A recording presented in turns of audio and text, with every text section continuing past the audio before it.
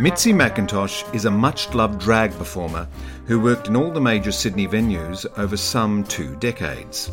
Outrageous, subversive, a heart of gold, and possessed with immaculate comic timing, she is the drag persona of performer Graham Browning. Now residing in the UK, Graham and Mitzi were back recently for his one-woman show, Mitzi McIntosh, My Life in Lipstick, presented as part of the 40th anniversary Sydney Gay and Lesbian Mardi Gras. His knowledge of drag as an art form, and of a Sydney now past, is extensive, and he is very much one of the custodians of the vibrant drag scene that existed through the 80s and 90s. He sat down with Stages 3 days after the Mardi Gras parade and party to discuss his show, his process, and the art of a drag performer. You know, I'm seeing all these things on Facebook and all these amazing photos and things, and I think, you know, I guess you always think somebody else has a more interesting life or something than you've had. But I think also one of the things that I'm quite good at is storytelling. I don't know if it's an Australian thing or whether it's just something that... So I guess it doesn't really matter how good your story is. If you can't tell it properly, then it's just going to sound like shit anyway. So I think that was something I felt a little bit more comfortable about with the show, was that, you know, I am a good storyteller. But it was, I mean, from my point of view, look, I'm sure everybody was there also, it was a great nostalgic trip to a time which sort of doesn't exist anymore.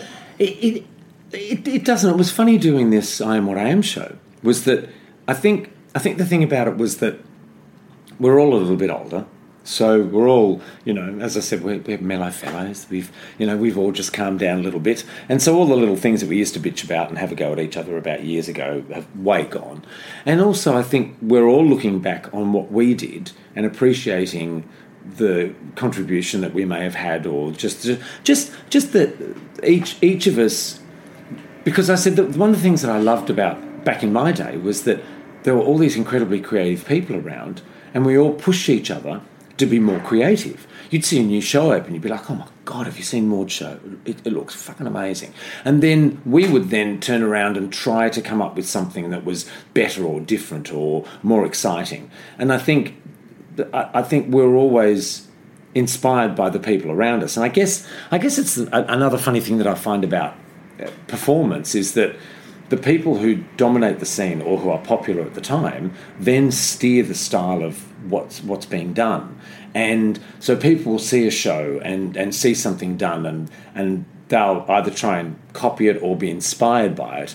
And so then you'll find that, you know, several people are doing the same thing. You know, like, I mean, very strangely, hip pads and drag queens at the moment. It's just... And unfortunately, that's where the culture of drag is being eroded by a reality show. Which is really sad, but you know, you see these little things. You look at something like RuPaul. So you think that's eroding? Yeah, the absolutely. Quality of drag? But well, it's eroding. It first of all, our culture's disappearing. Like words that we used are, you know, even, you know, queens turn around and go, "Oh my God, she's so good at lip syncing," and I'm like, "No, darling, it's miming. We mime. You know, they lip sync for their life. I mime for my rent." And it's just that whole thing of us as performers remembering our heritage, what our drags did. We had, in my day, in our heyday, we had a quintessentially Australian style of drag. It was sort of what made Priscilla so popular, but before it, Strictly Ballroom and that sort of thing was this really bright, colourful, brash, larrikin, honest... Yeah. And that was, you know, even my style as a drag queen, I would walk through somewhere and I made sure I looked fabulous. And I'd walk up to somebody and go, "Hello, how the fuck are ya? It's bloody nice to see ya." And that juxtaposition between the look and the voice and all that sort of thing, and even on a microphone, it's "Good evening, ladies and ladies," and it was that very rough Australian, "How the fuck are ya?" sort of style against this clean drag, you know, over-the-top image. And that was what I loved about Australian drag. And then you start to get more and more of these people. And it's a really funny thing because, you know, I was reading an article the other day. Apparently America now is full of drag queens waiting. So there's all these queens who are working out how to do their makeup, working out how to do their performance style and doing all this sort of thing and how to do all of that. And then they're getting out there and trying to get seen and getting the Insta stories and getting the hits and getting the YouTubes and all that sort of stuff. But they're waiting for that call from RuPaul's Drag Race, because that's how you make your fortune. That's how you make your money. You should get on RuPaul's Drag Race. And even reactions, I was out at the Imperial the other night and there's a fabulous queen called Art Simone who's amazing makeup. She's big on Instagram. She's had a lot of, overseas exposure through various platforms. And they introduced her at the Imperial, and there were people around me screaming and yelling who weren't Imperial people, and they weren't gay, they were young people, young girls, and that was her online following. Right. And it's a very different world, you're not doing drag because you love doing it, you love performing, and yes, you're earning your rent, but you also love what you're doing. And you've got these queens that seem to be doing it to get the look and to get the style, and they watch a YouTube video and all that sort of thing. So, but that's this generation, I guess, too. In any performing discipline, I mean, you see it with actors and singers, etc. It's cultivating that audience on a social media platform. Yeah. To, there was there's been a couple of big musical auditions here recently, and people were told not to audition unless they had so many thousand on their Instagram account or Facebook followers or whatever.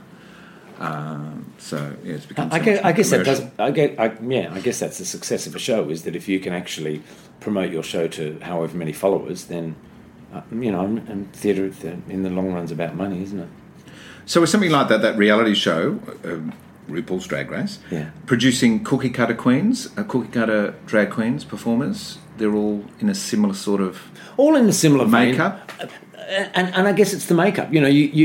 I've always said that it's fine to look absolutely fantastic, and that's the problem, is you're getting these queens who look amazing, and you used to always have in drag. You had social queens. You had those ones that loved going out, loved being seen on out in the clubs and things, and would go around socialising, and they looked fantastic, but there was no substance to them. As a performer, they either weren't good at what they did or they hadn't honed their craft.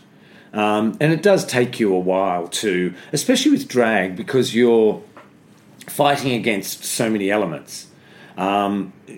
It's one thing to act just as you are, but then to act with wigs, heels, considering makeup, jewellery, the way you're performing, you're constantly... And with drag, I guess it's sort of a little different to theatre, because you're constantly thinking about the physicality of what you're performing.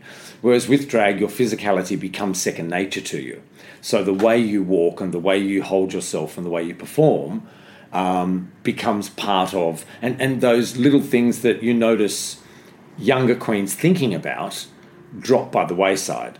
So the way you'll see somebody on stage and they'll be miming away, and then they'll do a turn, and you think, "Love, you just close your mouth, darling. Your mouth's not working anymore." And so having to remember to do the performance side of it, and the choreography, and the miming, and make sure that you've got your headdress on straight. And also, I think, funnily enough, for me, from a producer point of view, I also think about everything else that's going on. There were times in the show the spotlight guy was shit, and there were times in the show where I'd sort of walk and think, "I'm out of spotlight. Hang on a minute. Hello." And I'd sort of lean back to the left because I'd realised, he hadn't followed me, and little things like that where you're... And I guess as a performer you're always aware of your surroundings, but then also there's elements to the production that you're aware of as well. So there's all those little things that in the beginning slow you down and become a problem, but as you continue to perform, they just become second nature. One more thing about the reality show. A convention of the reality show is that all of the performers in it, all of the people being monitored, have a backstory. And it would seem that, every drag queen has this terrible story in their life, which maybe has led them to becoming a drag performer, or has saved them, a drag has saved them, or whatever. Is that generally the rule, do you think, with the queens that you've met? I don't think... I guess it depends on how dramatic your life has been, or how dramatic you want it to be. But most of the time, you know, especially with Australian drag, or Australian people in general, I just think we're like, oh, you know, shit happens and we just get on with it. Whereas maybe they've taken elements of their lives and been requested to beef them up a little bit for television. I think it's always the case. You know, I heard that when Courtney was doing it, they said to her, look, you know, you need to be a little bit more out front, you need to be a little more vicious and have a go at them and be a bit more dramatic, otherwise you're just not going to get TV time. And I guess that's the problem with something where it is a reality show, is that there's so many of these people that see it as real life when actually it's just a story, and they're just taking elements and putting them all together. It's a fabrication, and it's edited in the way that they want to create a story and tell a story. And does that viciousness exist, that bitchiness, or is that just all fun? I've always said everybody thought that drag was really bitchy, but it isn't. But I guess there was. We were joking the other day. Trudy and I are great friends. We've been friends for many, many years, Trudy Valentine. Friends for many years, and we have probably been more awful about each other than we've ever been about other people. But there's an element of appreciation for somebody's craft. As a drag performer, you have to be quick-witted, you have to be clever, you have to find that one part of their personality or something that you can pick on. There's obviously always an element of truth to what you say, which is why it's so effective. But with Trudy and I, we just sort of sit there and continue stabbing each other and say, you know, she'll say something and then I'll have a go back at her about something else, and we'll laugh about it. And there'll be lingering thoughts of, oh my God, I can't believe she said that about me. But you also appreciate just how clever somebody is and how good they are. And I guess with drag, there's that as well. But there's always there was very definitely a clear divide in my era, and we didn't actually give ourselves the name the Beige Brigade, but there was the more artistic side of drag, the people who thought themselves to be more colourful, and we were quite conservative. The style of drag that I fell in line with, which was Caroline Clark, who had come through, had worked as display at Grace Brothers. So having worked in display, it was very much all about, you put, you know, 2 or 3 of the same dress, you then match it with coordinating earrings and shoes and all this sort of thing. So they then dressed drag very similarly. And Caroline's style of drag was quite traditional. And was quite theatrical, and, you know, she loved theatre and all that sort of thing. So a lot of the music that she used was Broadway shows, was all that sort of thing. The performers that she loved was, you know, Bette Midler and all that sort of stuff. So it was quite traditional in her style, and that bled through into the style of drag that we did. So all of our costumes were, yes, they were theatrical costumes, but they weren't way over the top. They were practical costumes. They could be transported. 3 people could be on stage at the same time. Whereas you had groups like the Showbags, where none of their costumes matched. They didn't coordinate anything. They basically would say, all right, we're doing a 60s show. Then they would all go out and source their own look. They would source their own bits and pieces, and every week it might change, but they would also outdo each other in the wigs that they would use or the style that they would be. And so there was this divide between the two drags, and because we all wore beige shoes, we got known as the Beige Brigade. But also, I guess the dig is that we were quite beige in our performance as well. So there was this, and Caroline also noticed very much a divide between Oxford Street and the Inner West. So whenever there was the Drag Industry Variety Awards, when they had the Drag Awards, Oxford Street would very much feature, but anything that was done outside Oxford Street wouldn't. And so there was always that divide between us, and we would be watching what they did, and obviously they were watching what we did as well. But it was always like, oh, you're not as good as, or in the papers there would always be photos of all of the shows that run in town, but very few of ours. And once every now and then they would do a feature on the Imperial, but not very much. So I guess there was that divide between us, and there was we were always a little bit jealous of their fame, jealous of how much exposure they got. Obviously, working at the Albury Hotel, it was the most popular hotel in town. So there was always that. And so, we would all have little digs at each other, but not massively. I guess also one of the things that drag's really good at is being two-faced. So, whenever we saw each other, "Oh, darling, how it's lovely to see you." And afterwards, "Oh my God, did you see what she was wearing?" But yeah, there wasn't a huge divide, but there certainly was friction. So for the listener who may be uninitiated, you've spoken about various people there, Caroline, and venues like the Albury and the Imperial. So we're talking 80s, 90s? So I started late 80s. Right. Oxford Street was in full swing. Everything was fabulous. And I first started going to the Albury Hotel, but also socialising at the Flinders Hotel, at the Unicorn, which was just up from the Albury.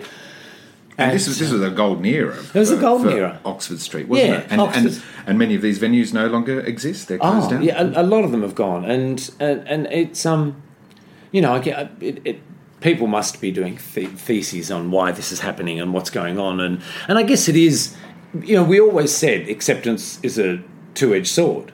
We accept, they accept us, we accept them, and more and more as we're accepted outside society, those safe places that we had, those little havens where we all congregated and communicated, slowly start to disappear because our generation aren't going out as much anymore. The younger generation don't really care where they go or where they socialise, because they seem to be accepted everywhere. And so it just becomes.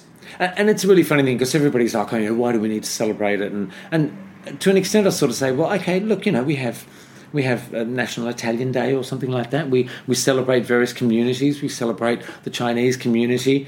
There's no reason why we shouldn't celebrate the gay community. And I guess that's also something that I think's great at the moment. Is there does seem to be a certain amount of nostalgia going on, but also part of what I love about Facebook is that everybody that's on it who is of an era is starting to post all of their photos and put little stories on and all this sort of thing. And I think, funnily enough, that's actually communicating really well with the younger generation, and they're understanding a little bit more about what has happened and where we have come from. And there does seem to be a desire from a section of the younger community to understand and to learn about what's happened and what's gone on.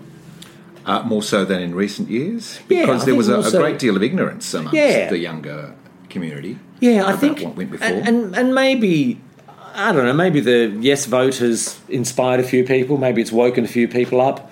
But there does appear to be, and maybe it's just me seeing people posting more of it, and maybe it's an older generation determined to try and preserve it a bit more. But there does seem to be a larger percentage of the younger audience that are interested, which I think is a good thing. Or even if it's just documented, I think it's great. Yeah. You're now living in the UK. You're back for the 40th anniversary of Mardi Gras. How long since you've been in drag? So it was 3.5 years. Right. So you come back, you do a one-man, a one-woman show, and you appear at the opening performance of the party. How was it getting back in drag? Does muscle memory kick in? Did you have to sort of wriggle back into it? I was well impressed with myself. It's amazing how. Are you the same dress size? well, I am now. I stopped eating at the beginning of the year. Funnily enough, I think I'm smaller than I was at some points, and because I became vegetarian a few years ago, and then friends at work, because I work as a cinema manager, and friends at work were going back again. I'm now living in Brighton, and Brighton is sort of like Newtown by the Sea. It's very arty. It's very, if you sort of took Newtown and put it with Nimbin and sort of mixed them together, and so it's a little bit like that. So there's a lot of arts people in the area. There's a lot of creative people around, and also it has quite a large vegan vegetarian population. There's every kebab shop does vegetarian and vegan kebabs. It's quite strange. And so everybody was doing veganuary, where they were like, oh yeah, we'll be vegan for January. And I was like, oh, okay, radio. All right, let's give this a go. And I mean, basically I'm vegetarian. It's not that hard to take that extra step, especially because I decided what I would do is I'd just have breakfast and then I'd have soup. So that was all I ate for January. So that was really good, very effective. And so yeah, so I am a very similar dress size. And there was also it was quite strange to, especially because the show was a lot of freelance. It was just me getting up there. We'd sort of worked out the rough structure of the show. I had bullet points of what the stories were going to be, but there was nothing set in stone. We hadn't written any of the stories. It wasn't that I had to learn a script or anything. I was just going to get up there and talk. And it went really, really well. The performance side of it wasn't so difficult because I'd done a lot of the stuff in the UK. I'd had to perform on my own in the UK, which I found very lonely. This is when you first went over? When I first went over, 2012. And break Mitzi into the scene over there. And I thought, look, I've got to earn some money, so why not do drag? So I started to do some drag, and it just didn't really go down very well because the UK scene is completely different to any other scene in the world. In what way? It's very vaudeville, pantomime dame. Their drag queens are... I mean, one of the things that if you're going to be a pantomime dame, the quintessential pantomime dame is rough and ready, even if they are... And again, I guess it sort of bleeds back into that Australian mentality of you have this pantomime dame who comes out who looks absolutely gorgeous, but it's a most definitely a man. No matter what you say or do, there is no way that the children are ever going to be confused that this isn't a man in a dress. And when the baddies come out, they're all like, oh, don't you tell me what's bad about this, Aisha. And the ugly sisters are the ugliest of sisters. And so that's part of what drag is in the UK as well. How the drag scene has grown from those pantomime roots you're talking about? I don't know. Are you seeing the pantomime dame types of drags in venues? I think there's an element to their performance. Right. They're not... I mean, they're certainly not the over-the-top costumes and the big wigs and all that sort of thing. They basically wear sequin dresses and, hairline wigs. But there is an element of pantomime to what they do, and certainly vaudeville and those old-style performers of the one-liners and the sing-alongs. It's all very much sing-alongs in the UK. Right. All the songs that they do, they're good singers, so they might be mid-West End performers, but in full drag and successful on the gay scene as performers. And all of their songs they do the same sets over and over again. And people get to know the music, get to know the sets, they even do, they have sort of callbacks where they come out and they go, hello, how are you? My name's Bagger Chips, Bagger. And they go, Chips, Bagger, Chips. And so they have these sort of sayings that they have in their shows and catchphrases. Yeah. Which, the audience know. Yeah, and that's their style. And they also have that gentle, misogynistic, racist style to what they do. And that works really well for the British public. They love being made fun of, but they also love getting involved. And so they'll come out and, oh, look at you dirty fat dyke. And they'll have a go at some lesbian in the corner. And what's your name? Jack. Hello, Jack. We're going to call you Jack. And then they'll come back to Jack the whole way through the show. And say, oh, how did you enjoy that, Jack? There's more fucking glamour here than you've ever seen before, haven't you? I bet you've never tried a pair of tits on. Come here, darling. So they'll do all that sort of stuff. And that isn't what I do. And so I did my shows and I did my mime, but it wasn't live. And also, they could get up there and wear one dress and perform for an hour, whereas I'd be lugging around 6 costumes and 6 wigs and huge bags. And because I was the only person on stage, I'd have to be running off stage and doing as quick changes as possible, running back on again, sweating like a grunter. I'm just be like, oh, do you know what? I I can't be bothered. So was Mitzi too confrontational or just too different to what they were used to? Too different, right. just too bland, if anything, because they don't sit and watch. They don't observe. And miming drag requires you to look at me because I am miming the words to the song and you will understand. Show. Yeah. And also the songs aren't your normal average sing-alongs. I even had... I tried to include songs that they would know better, and all they did was just sang over the top of all of the miming. So I did Bitch, which is the Mummy Dearest, and I edited in and out of the song Meredith Brooks' Bitch going back into Mummy Dearest going back into Bitch. But every time I stopped the music and went into the miming dialogue, they just kept singing over the top because there was a song. Right? I'm a bitch, and so they would just go into the second chorus and they keep singing. I'd be up there thinking, I'm miming, shut up and watch me. Yeah. And they'd all be pissed as farts. And because the show goes for an hour, they dip out and dip back into the show. So it's not like where you stop, you sit and watch, you enjoy the show, then you go back to your drinking. They wander around, they go and get a drink at the bar, and then somebody will say something, I go, or they might hear a song and they think, oh, I love this song, and then they'll start singing along, and then they'll just dip back out of the show. And so that's why the show goes for so long, is they dip in and out of it. And also they don't watch. And so when I did my shows, they didn't want that. They wanted this type of show that they liked. And it's funny because nowadays a miming show may work better than it did because of RuPaul's Drag Race. But then also the difference now is that I'm of an era and I don't know whether it would work. But yeah, it was... and there was also, at the beginning of me going over there was this realisation that I had this incredible support network in Sydney. Everywhere I turned, there were people who knew me, people who I knew, people who had been with me from when I first started drag and had seen me grow up, had appreciated what I'd done, had seen everything I'd done in the community, the shows that I'd done, and all that sort of thing, and had grown to know me as a performer and like the style that I did. And I just thought, you know what, at 45, I don't think I can start all over again. I just don't think. And it must happen with theatrical performers as well, who get to a point where they're secure in Sydney and they think, oh, this is great, I'm going to try and hit the American market. You get over there and find yourself standing in the supermarket in the middle of LA thinking, what have I done? Absolutely. Yep. And that's fine when you're young. I think you can,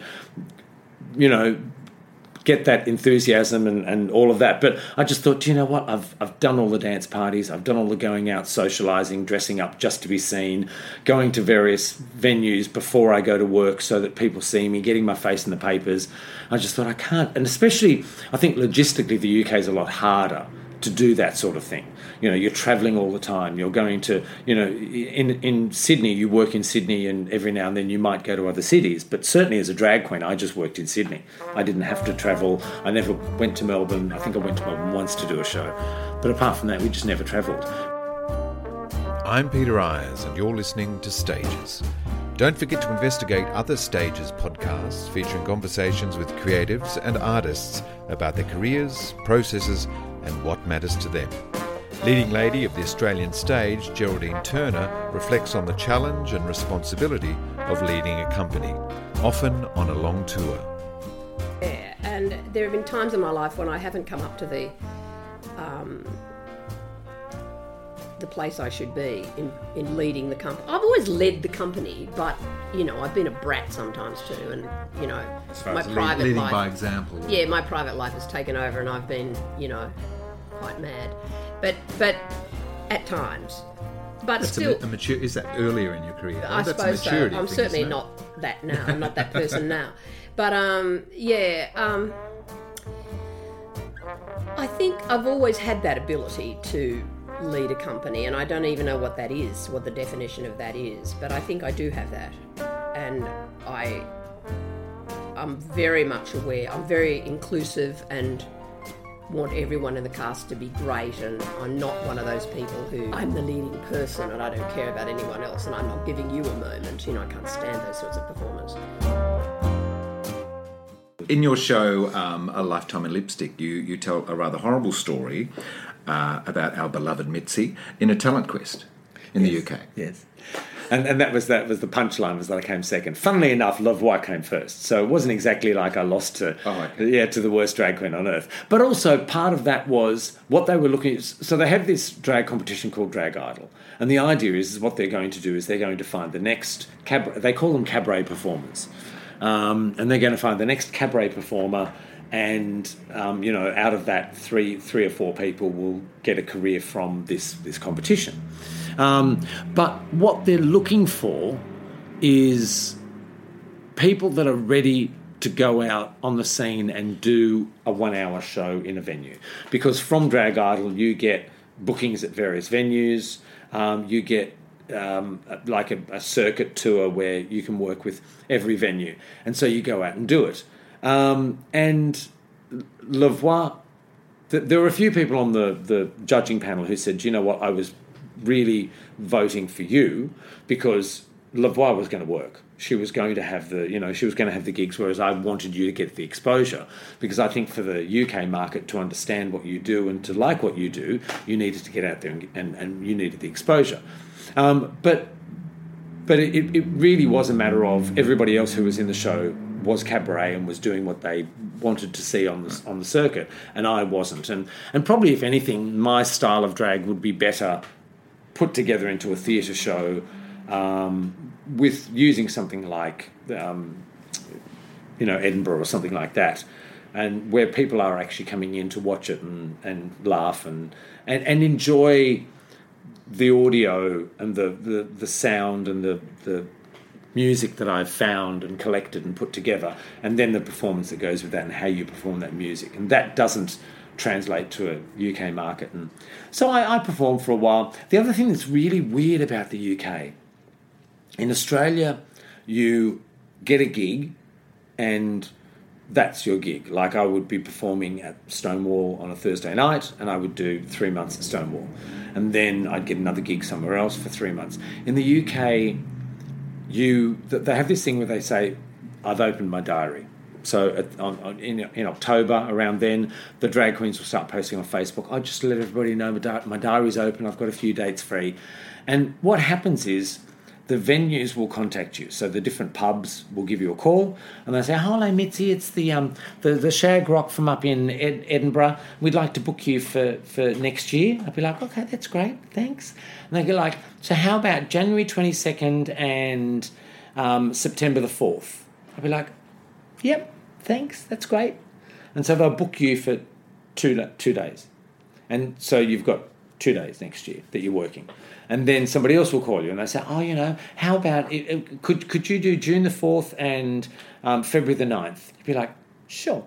And so basically what you're doing is you're filling up your diary, but you never know from 1 month to the next where you'll be working or who you'll be working for or how many you'll do. And I mean, the drags that are working quite a lot will work early at one venue and late at another, especially if they're close by. Or you get a residency, which is what everybody wants. So you will be performing on Sunday nights at the Two Brewers for 6 months or, till they tell you they're going to sack you. So the residency is what you want because you're working every week and you're going to earn your money. But so much of it was so haphazard. It was just like, can you work these dates? And I'd be like, I can't live like this. I can't earn money like this. Not knowing, 1 month to the next how much I'm going to be making. So it does require you. And again, that's where it gets back to the whole Facebook thing of, I noticed that they would perform at a venue, then the next day they're like, I had the best night at such and such last night. And I thought, I performed there last week. There is no way you had the best night last night. It is shit. But it requires them all to have this superficial success and to be, I did this and I did that and they loved me and was fabulous, and to try and get booked for more gigs. So yeah. So when you were doing it full time, was it a profitable occupation? I mean, it must be extremely expensive to sort of continue to create those looks and find the music and travel. I think the thing about the looks is that because I'm a costume designer, it's not that expensive to buy the materials. It's the time you take making everything, and I think there's a question about how profitable something is. Because at the end of the day, I made money, but then every now and then we would have a conversation with management, and they'd say, but we pay you such and such, we pay you $150 a night. And you'd be like, okay, sure, hang on, just back up a minute. So I've written down here how much time I've spent sewing, the value of the costumes that I've made for this show, the time we've rehearsed, the petrol money that I've got driving backwards and forwards, etc., etc. So sometimes I think you forget that all those little things that you're paying for are what makes up how much you're earning, and at the end of the day you just take that money away and not realise how much of it you are spending on it. But I think in general, yes, it was profitable, but there was also a lot of passion that went into it, and you loved what you did. Sometimes I think I'm earning less money now working full time, but because I don't enjoy doing it, when you're doing something for passion. For a while there I was doing some costumes in the UK and working on the weekend. So I was working 5 days a week doing costumes and 2 days on the weekend. And I didn't notice it at all because the 5 days a week doing costumes was such a joy. Passion, yeah. I just loved it. And, I loved the people I was working with, and we'd sit there and we'd be sewing up these amazing costumes, chatting away and laughing and doing all that. And I loved doing that. And so the weekend work was more... was harder to do than the week work. So but certainly for me I was on a good wicket because I actually got a weekly costume allowance at the Imperial. So I used to get $200 a week, and as you add that up over the various months, that would sort of add up to a fair amount that would go into costumes, especially because a lot of the time I flogged shows for quite a while. And until management came to me and said, "Oh, Thursdays are dropping off a little bit," I would sort of try and flog them for as long as I could. What sort of impact on the body clock? I imagine like a flight attendant, you're working these extreme hours, because that's when the venues are alive. How did you adjust to that? Or is it nothing to adjust to? I think it was a lot easier when I was young. It wasn't so much of a problem. And also, the good thing about drag is that I think at the most I was probably working 5 nights a week, but most of the time I was working 3 or 4. Your weekend would be a little bit rubbish because you'd basically be finishing at 3 or 4 in the morning, but then you'd sleep in the next day and your body clock would readjust. But it wasn't so bad. As I said, I think these days I find those sorts of things harder to do than back in the day. Is it fair to say that drag queens are the clowns of the gay community? Or is that certainly, or is that just one style? Because there's that style of performer also who likes to be as feminine as possible and create the illusion of being a woman. Yeah, I've always found it quite strange that. I guess there's something really very clever about that full female impersonation, but then I also had this thought that female impersonation as such is of an era. I sort of developed this theory that drag changed in relation to society's attitudes towards sexuality. As a performance, in the early days, certainly in lay girls' days, drag was about full illusion. And what society could accept was something that walked, talked, and looked like a Las Vegas showgirl. But then the punchline always at lay girls was, and don't forget, they're boys. Yes. And that was the beginning punchline and the end punchline. And so everybody would be transported into this amazing world of incredible costumes and beautiful feathers, and they all had tits, so they looked like Las Vegas showgirls. And even the illusion of, at one point they would do the full strip and they would undo the sides and pull the G-string off, and they'd be standing there stark naked on stage, grab a feather boa, pull it in front of them and walk off stage. And then people would be like, "Oh my God, I can't believe that's," and suddenly they'd remember, that's a boy. And so that was the illusion, but that's what they could cope with in their heads. And then I think as times changed, in the 70s, suddenly you got these drag queens with full handlebar moustaches and hairy chests, and that was part of that transition towards, fuck you, I'm going to be a colourful man in a dress, but I am a man. And I'm reminding you that I'm most definitely a man because I'm one of the gutter sluts or one of those sorts of drag queens who Someone were... like Vanessa Wagner. Yeah, who were very much a man in a dress. And then it sort of moved into a very colourful Priscilla-esque style in the 90s, where it became very over the top and very glamorous, but also a caricature of various eras. So it was a 50s, 60s caricature. And I've always there's always that question about drag being offensive to women, which generally gets asked in interviews. It's never really anything I've encountered before. But then I think that's also because I am more of a performer than an impersonator. I think I just became a drag queen because there was more colour and movement to it, and that appealed to me as a performer. And there's a lot of humour present in your work. A lot of humour. And I think, I guess that is who you are as a performer. And I realised very early on that comedy was something I did well and that worked really well in drag, and so that became my style. So I guess everybody has their different styles, but for me, certainly the over-the-top, exaggerated, it's sort of more a caricature of Hollywood than it is of women as such. It's sort of, I think sometimes we're poking fun at Hollywood's impersonation of what glamour is, then we're taking it and blowing it up even more. And on the other side, in the last 20 years, we've seen the involvement of the drag kings.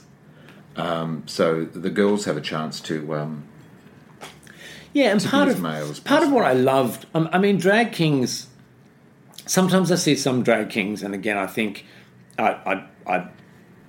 if the illusion is fabulous, then I guess that's where the trick is. Somebody who I love, Sexy Galaxy, who does drag, but she does drag as a drag queen would do, dressing up as a man. So her drag is very much big makeup and colourful style and huge sort of beards and wigs and it's very, very much drag as such. And I guess it gets back to this whole question that's flying around at the moment about women doing drag and all this sort of thing.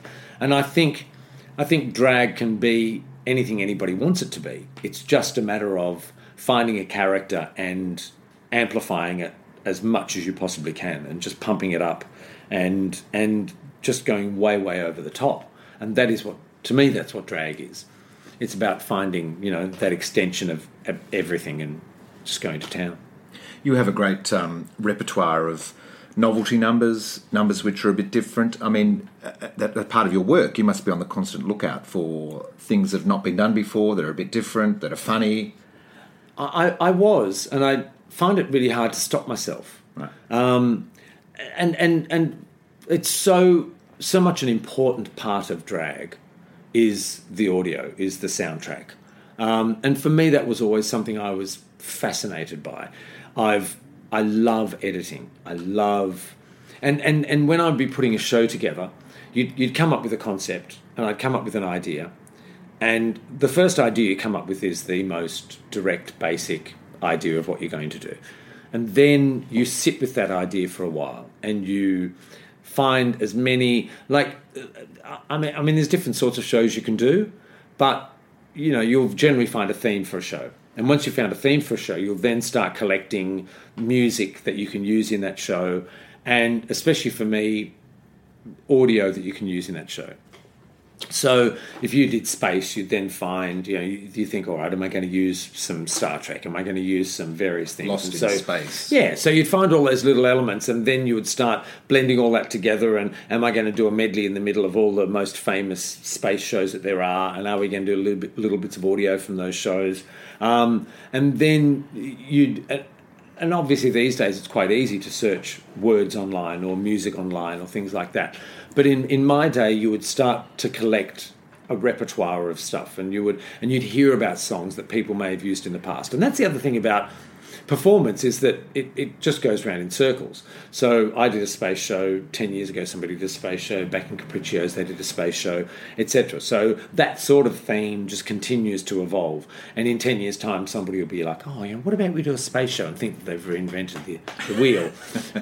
But those sorts of things happen all the time. So you might collect ideas from other people's shows, or you might collect music, and then also you get told about songs that exist. So I might find a song that nobody's found before, but then I might be told about a song. I do a song called Tea for Two, and Robin Lee, years ago, Robin Lee, performer from Les Girls way back in the day, she she knew I was going to America, and she said, "Oh, do you know what? There's this fabulous song called Tea for Two by Libby Morris. Have a look for it." I was like, "Oh, okay, radio."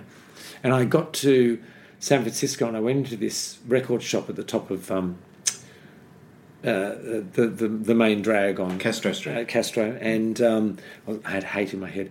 And there was this queen in there, and I went in and I said, "Oh, look, I was wondering if you have Libby Morris." And he said, "Oh, darling, yes, I have. Do you know, I do all of the soundtracks for Lip Syncer. I do all of her music. I do all of, yeah, I've got." And he pulled out like 3 copies of Libby Morris. And I was like, "Oh my God." And so I bought 2. Because whenever I bought records, I always bought 2 of them. And so I bought 2 of those, and it's a phenomenal song. It's absolutely fabulous, the way she performs it, etc. There's not really much else on the album that's great, but there's that one song. And so many albums that I bought and so many that I collected. And again, this came through Caroline Clarke, because Caroline had known a lot of performers from the old days, but also, funnily enough, we would be flipping through records in down on Pitt Street at the record stores, and she'd pick up this milk crate and she'd be flipping through it, and she'd literally be pulling out one after the other, and she'd turn to me and she'd go, "Oh my God, some queen died this week." And that was literally what had happened was people were getting rid of estates of people who had died during the HIV/AIDS crisis, yeah. And they would just take the records to the record shop. And we'd be sitting there. And also in those days, the only way you would get some of these records is if some queen who was a flight attendant yep. or something like that, or had enough money, would go to the States, and they were a collector. They'd buy these various records and they'd bring them back. And so you would find these records. And there was the Playgirls record, which everybody used in Lay Girls and all those sorts of things. And that was famous as a record that nobody could find, and I eventually got a copy of that because I got Maxine DeBarry, who used to do all the soundtracks for Lay Girls. She was moving house, she had to move into a smaller flat, and she said, "I'm getting rid of my record collection." I was like, oh my God. And so it's just that thing of finding those sounds, finding those amazing tracks that nobody else has, and those. And then also I used to try and find cover versions of songs all the time. So I'd be constantly buying records that had a song on it that I recognised was an incredible version of a song. Like it might not be, but it would. I'd recognise the title, and then I'd be looking at the actual label of the record and find the artist and realise that yes, it was that song. It wasn't just another title. Then I'd take it home, listen to it, and go, "Oh shit." Oh, all right then. So I'd put it back into the record collection. But every now and then I would find something amazing that... and that's also what makes me sad about music, is that there are songs that I still know of that I've never found, I don't think I'll ever find, will never be put onto CD. I mean, there was, funnily enough, there was this amazing version of this song called Craving, and it was on the Eubie the Musical. And Caroline showed me, I've got the musical on record, and the other day I was Googling and doing something or other, and I looked online and I found it. It's been released on CD. And I was like, oh my God. And then I thought, what do I need it for? What am I going to do with it? I don't really need it anymore. But yeah, it's just that constant search and that and even lines from films and things like that. Every now and then you'll hear a line. And back in my day, what I used to do is record all the TV shows. So I actually used to record all the TV shows on video, VHS. And then I'd put them all onto cassette. And then when I eventually got a computer, I took all of those lines that I'd put, and I would take single lines off. I then recorded them all onto computer, tidied them up and divided them up into single files, and then basically wrote what the file was about or what the words were in the file, so if I searched for it, I could find it. So that was what all that was about, and creating that. And that's what I loved about editing, was painting that picture with sounds. Finding, and then also one of the other things that I used to do whenever I was doing dialogue, I came up with this trick of finding little sounds in the dialogue. And so if there was a word and I needed to find some way to trigger that word, I would take a breath from elsewhere and drop it before that word. So I'd cut everything up and drop little sounds in so I could hear them. And similarly, the other day, it was funny, I was on the way over here, I was listening to ABBA, and there was this sound in the background of like a percussion instrument. And part of what is the humour in drag, is you're listening to a song and you're finding sounds in that song, and then you're then performing that sound, and suddenly you pull out an instrument and you start clicking it like this, and people think it's hilarious that you're miming the instruments that are in a song. And so it's that thing of finding little bits in song. And every now and then you'd find there's this great version of by the Chanter Sisters of Band of Gold. Since you've been gone, all that. And the sister just stands in the background yelling things. So the one sister's singing it. And so she's doing the version of it. And the sister's going, gone, all that's left is a band of gold, all that. And she's just screaming. It's just the most beautiful song. And I've always wanted to do it, never did. But it's that sort of thing where you find these crazy versions of songs and you think, I can't believe somebody actually recorded that. Because I'm limited, I've never recorded anything to put in a show. I've always wanted it to be, because part of what I think is the talent of drag is finding pre-recorded everything and putting it together to make a story and to make and to paint an image. But that's also part of what I learned at some point during my career that I love about drag is finding those phenomenal vocal performances, but also those character actresses that had such beautiful voices, and the sound of that. And there was this wonderful line that I took out of Prisoner that really meant nothing at all, had nothing to do with Prisoner. But the other day I did a piece of dialogue which was from some actress who was talking about dildos, and she was like, I have two sorts of dildo, one for one sort of penetration and one for the other. And she bangs on about that. And at the end of it, I cut this line from Maggie Kirkpatrick, where she finishes and she says, thanks for sharing that with us, princess. And it's just dripping with sarcasm. And there's this, and it's the most beautiful line, and the way she delivers it. And it's part of the joy of drag is being able to steal these people's talent and be able to put it into a show. And then there's also that really interesting thing about finding 3 or 4 ways to perform exactly the same line. That is no different. The sound of it's the same. It's a pre-recorded track that you're doing. But there was, when we did The Sound of Music, and she turns around, she says, so we need you to go look after, it's a baron. He has 7 children. And she says, 7 children? And I mimed that, first of all, with surprise, and then with sexual interest. And the laugh that I got from realising, and I sort of thought, oh my God, there's different ways I can mime this line.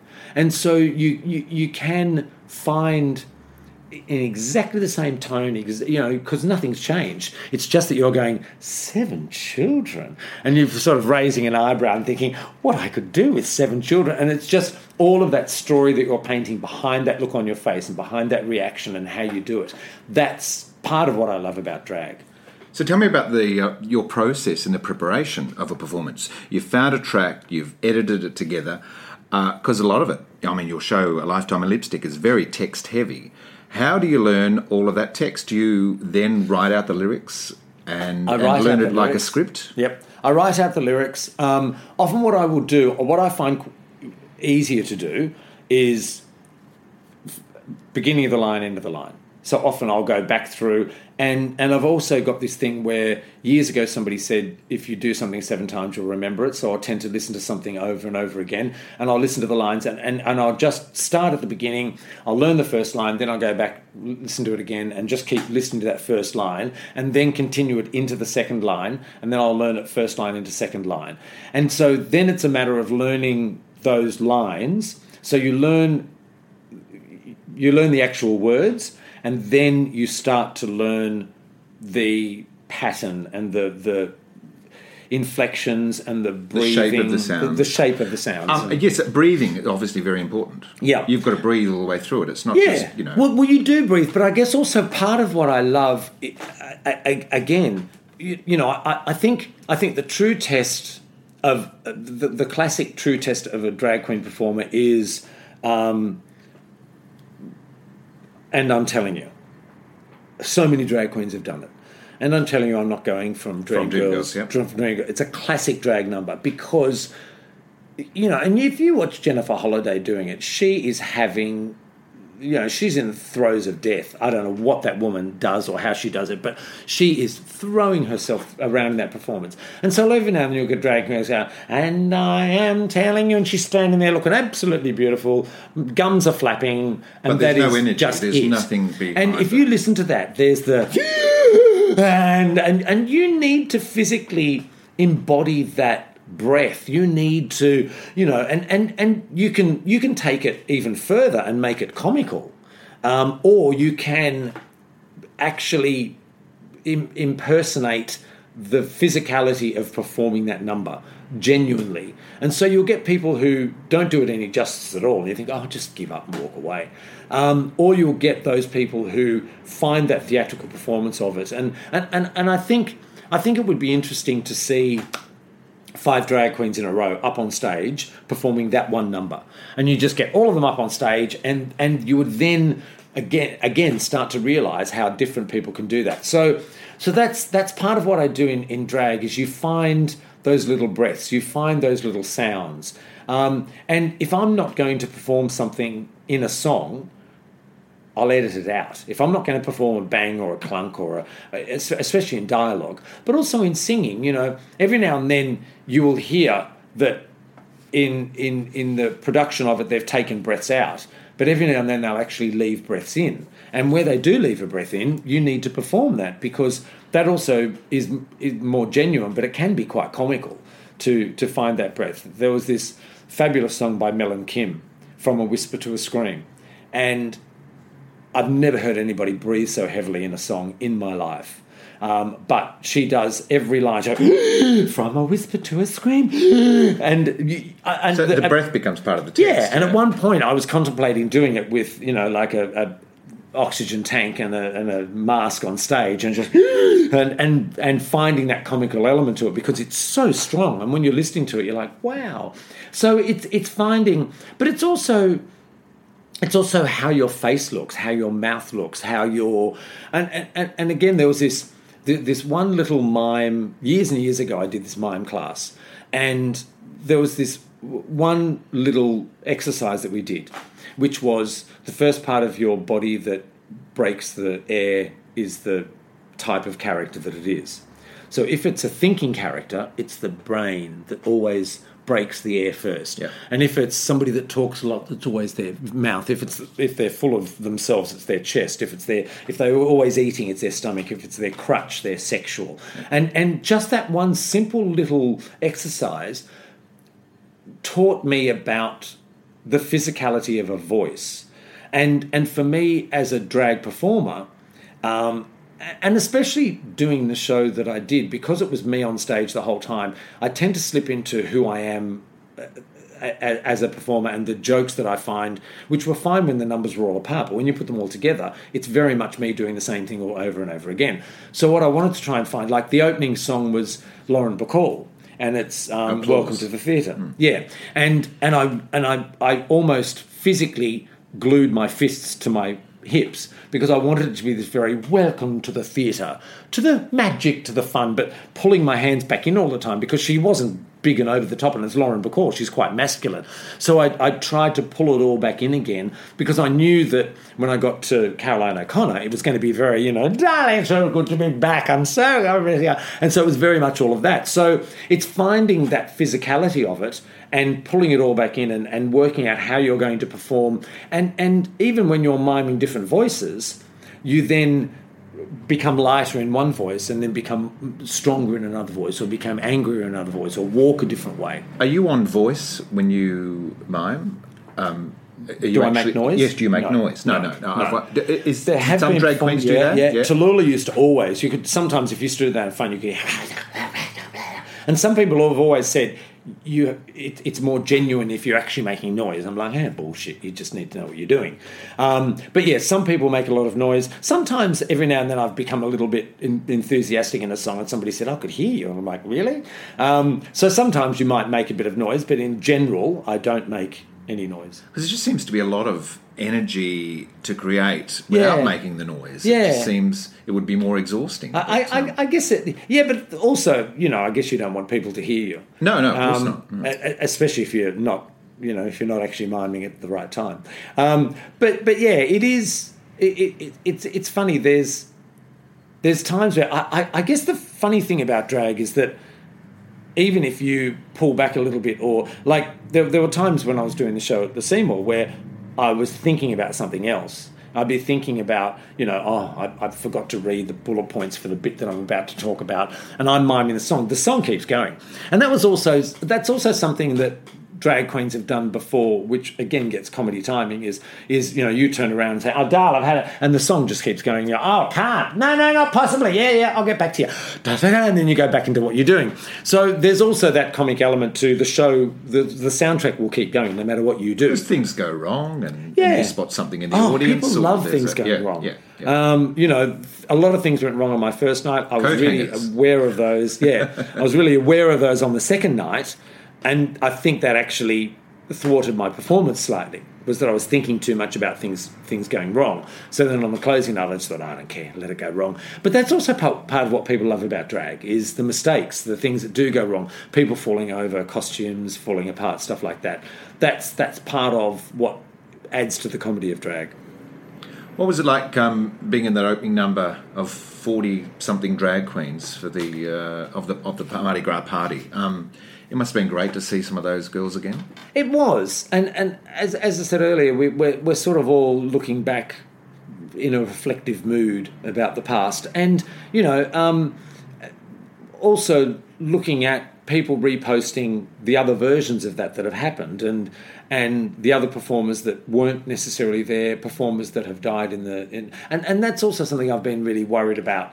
Is that I always said, do you know what, I want them to sit all of the girls down at a table, Robin Lee and all of those lay girls, and just put 3 bottles of vodka in the middle of the table and set somebody recording, because they have so many incredible stories. And you realise when you do something like the I Am What I Am number that some of those girls have gone, and since we've done that, there's some incredible history that's disappeared, and you'll never get to ask Simone Troy that question, or have a chat with her about various things. And she's had conversations with people, but when it becomes somebody telling somebody else, oh, I heard this, and so it's nice to see them all again, and also to remind the community that this is 3 generations of performers that have influenced who we are as a community and have been out there jumping up and down and yelling, and again, I guess something that I touched on in my show was the various,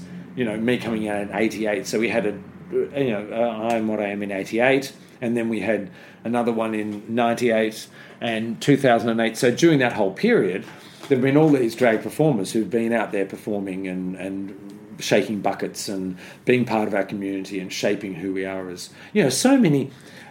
I guess a lot of the time people come up to me and they say, do you know what's amazing is when I first came to Sydney, I came to see your shows, and I came to the Imperial and this sort of thing. And so we were sort of the visual reminder of what happened for them back then. And here they were standing in a pub, and we were the excuse that they could actually stand there on their own and watch a show and then eye a boy off or go chatting to somebody or something. But there was a show there so that they didn't feel like a shag on a rock. And they could look like they were doing something they should have been doing. So I love that so many times everybody's social life revolved around the show that they were going to see, and then that I'm then a reminder of that past and what they did and where they went. Will you be back with another show? Trevor's talked about it. I sort of worry that I pulled out all the big guns for this and I've only got a few pistols left. But it depends on what sort of show it is, I guess, and what angle we take. Because, again, part of what I love about what I talk about a lot is music and where music comes from. And there's a fabulous song called Fiji Fanny by Elsa Lancaster, which I just love, and it's a wonderful song.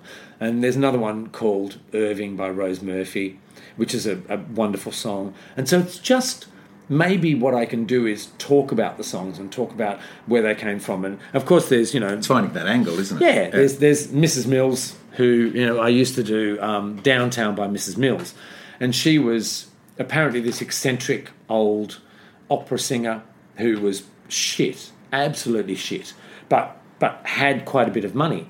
And so there's an album of Mrs. Mills at Carnegie Hall, and she hired Carnegie Hall and gave out tickets to people so they would come along. And she whistles. And her style of whistling is that what she did was she would put ice in her mouth, and she believed that the ice would make her whistle better. So I used to do the song, and so there's this bit at the beginning of the musical break in the middle where you hear her go... and then again, and I thought, what the fuck am I going to do? So in the number that I did, I actually put teeth in, and then took teeth out, and so that sound of her putting ice in her mouth, I actually made it her putting teeth in and taking teeth out. And so there's those sorts of things where there's this amazing story, but also a bit of a story as to what she actually did and where that sound came from. What you need to do with drag is observe and absorb. I used to go out and watch shows, and a lot of the time, and what I saw in performers was things I liked and things I didn't like, and I would then take that away, and I formed who I would be as a performer from things that I found appealing and things that I wanted to, whether I was inspired by or whether I wanted to copy, But there wasn't a direct impersonation of any one person, but there were things about performers that I loved. And I'd be like, oh my God, I love how they do this. I love how they do that. But I also don't like how they do this. And so you're a sponge. Yeah.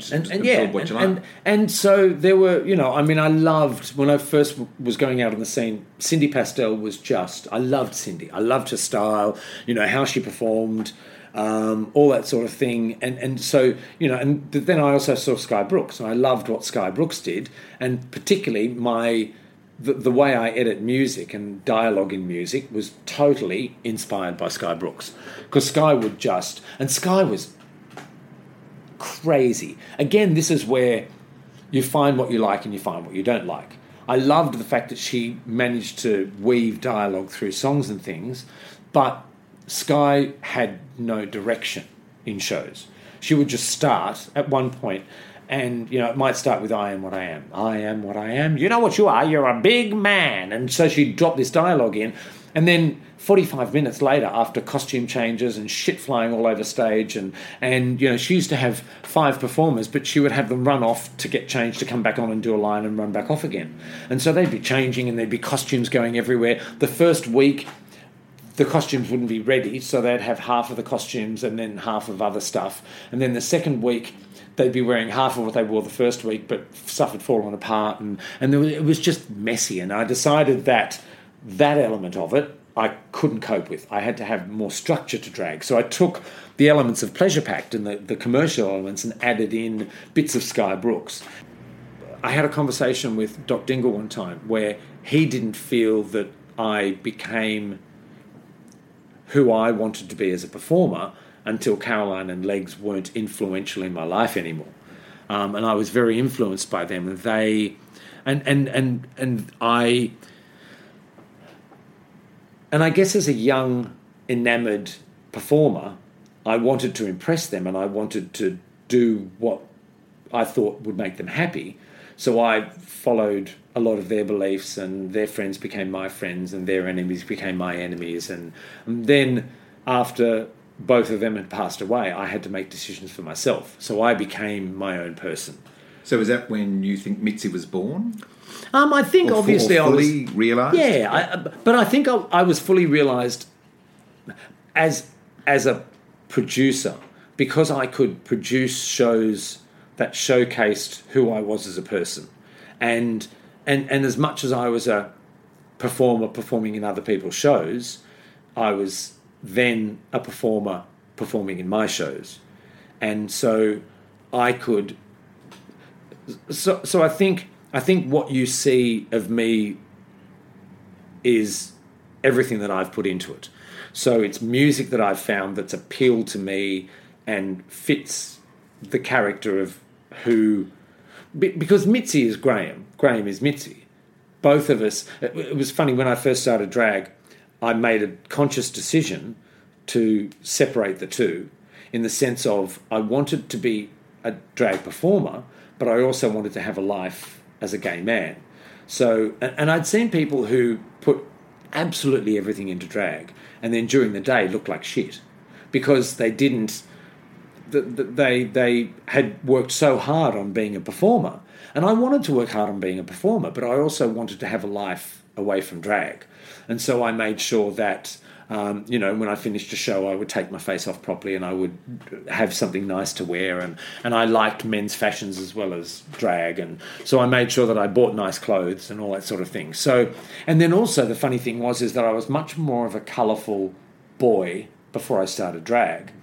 And then out of drag, I started to wear more sedate clothing.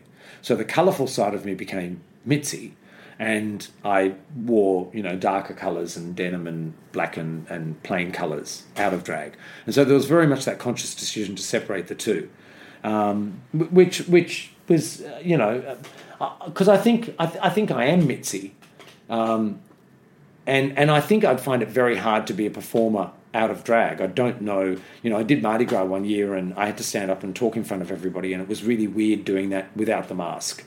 And when I stopped drag, I grew quite a substantial beard, and I think that became my new mask, because I was quite happy that became my style and my character. And even now I sort of, and I've become known for having quite colourful shirts out of drag. So that element of my performance has sort of snuck back into who I am as Graham. Shifting, yeah. Yeah, and so yeah, I guess I guess there's always that element of being able to produce who I was as a drag queen was most definitely where I went with the style of performance I did, how I did it, being able to... And I think I'm a bit of a control freak because I can costume everything the way I want to costume it. I can put the look together. I worked a lot with choreographers who I felt could tell the story I wanted to tell in performance. So Minnie Cooper, who is a great... her and I would have a conversation about how I was doing the number, how I wanted it to look, and then she would then choreograph that to reflect what I was trying to get in the performance. And that was very much what I looked for in choreographers. How did you choose the name Mitzi McIntosh? So, funnily enough, when I was in Canberra, Trudy and I performed, and we were the Extremes. That we were called the Extremes. And even at the end of the show, I would say, and don't forget, the boys are going to be back in half an hour with another show. And I don't know why, but I insisted on us being referred to as the boys. And I think this was my whole thing of us being actors rather than being drag queens. And then when I came to Sydney and I started performing at Scooters, they said, well, we need to advertise you. You need a name. I was like, okay, radio. And I'd sort of developed this... I'd been listening to... I loved... Doris Day, Tunnel of Love, Lulu, Dream Lover. There was a few other unknown artists, but the style was very much 60s. It was very, very much that 50s over-the-top style. And so Trudy and I sat down and we spoke, and she came up with Biljana Boljuzovac, who was a girl she used to go to school with. And I was like, that is fucking stupid, shut up. And I can't be. And then the other one she came up with was Violencia Domestica. And then, but we'd sort of settled on two 60s-esque names, which were Gidget or Mitzi. And so we sort of looked at Gidget Fidget, or just something that had that sound to it. And then we decided on Mitzi. It was going to be Mitzi Maguire or Mitzi Mayhem. And then eventually we just decided on Mitzi McIntosh because I had a bit of a ring to it. And funnily enough, years later, I came up with this idea of changing my name to Mitzi Mitosis. And I loved the fact that, because at the time when I came up with a name, no one had names that had double meaning. Because you had Cindy Pastel, you had Pat Gently, I guess, did, but she originally was Twisty. You had Tallulah Bright, you had Legs Galore, you had Robin Lee, you had... Monique Kelly. Yeah, nobody had... They were just all just names. And so I did an interview with Stephen Elliott, Priscilla, And I told him that I had this idea for this name, Mitzi Mitosis. And in the film, Mitzi is called Mitzi Delbras. And then I did this interview with Stefan, and then when he opened the stage show, Mitzi's name changed from Mitzi Delbras to Mitzi Mitosis. Right. I was like, you fucking ass. You stole my bloody name, you. Where's my royalty? Exactly. Yeah. So it was just simply a matter of, and years later I thought, there are all these fabulous names like Testicle and things like that. And I love all those amazing drag names that have double meaning. And I regretted it years later that I hadn't actually come up with anything that was a little more comical. Oh, I think it's fabulous. I mean, and to meet the woman herself is that's where the comical is. Well, I guess, and eventually it just becomes, it's Mitzi. People don't think about the name, but it's always, when you have names like Penetration and Tora Hyman and things like that, it's quite funny that there are these fabulous names. Yeah, but that Mitzi McIntosh harks back to a bygone era, which is great. Look, it's been fantastic chatting. Thank you. Sydney Good has luck loved cutting that down to an hour. We might just leave it. Sydney has loved having you back in town, and seeing the show was glorious, and we certainly hope that you're back and with another show. And safe trip back to the UK. Thank you very much. It's been lovely chatting. Yeah.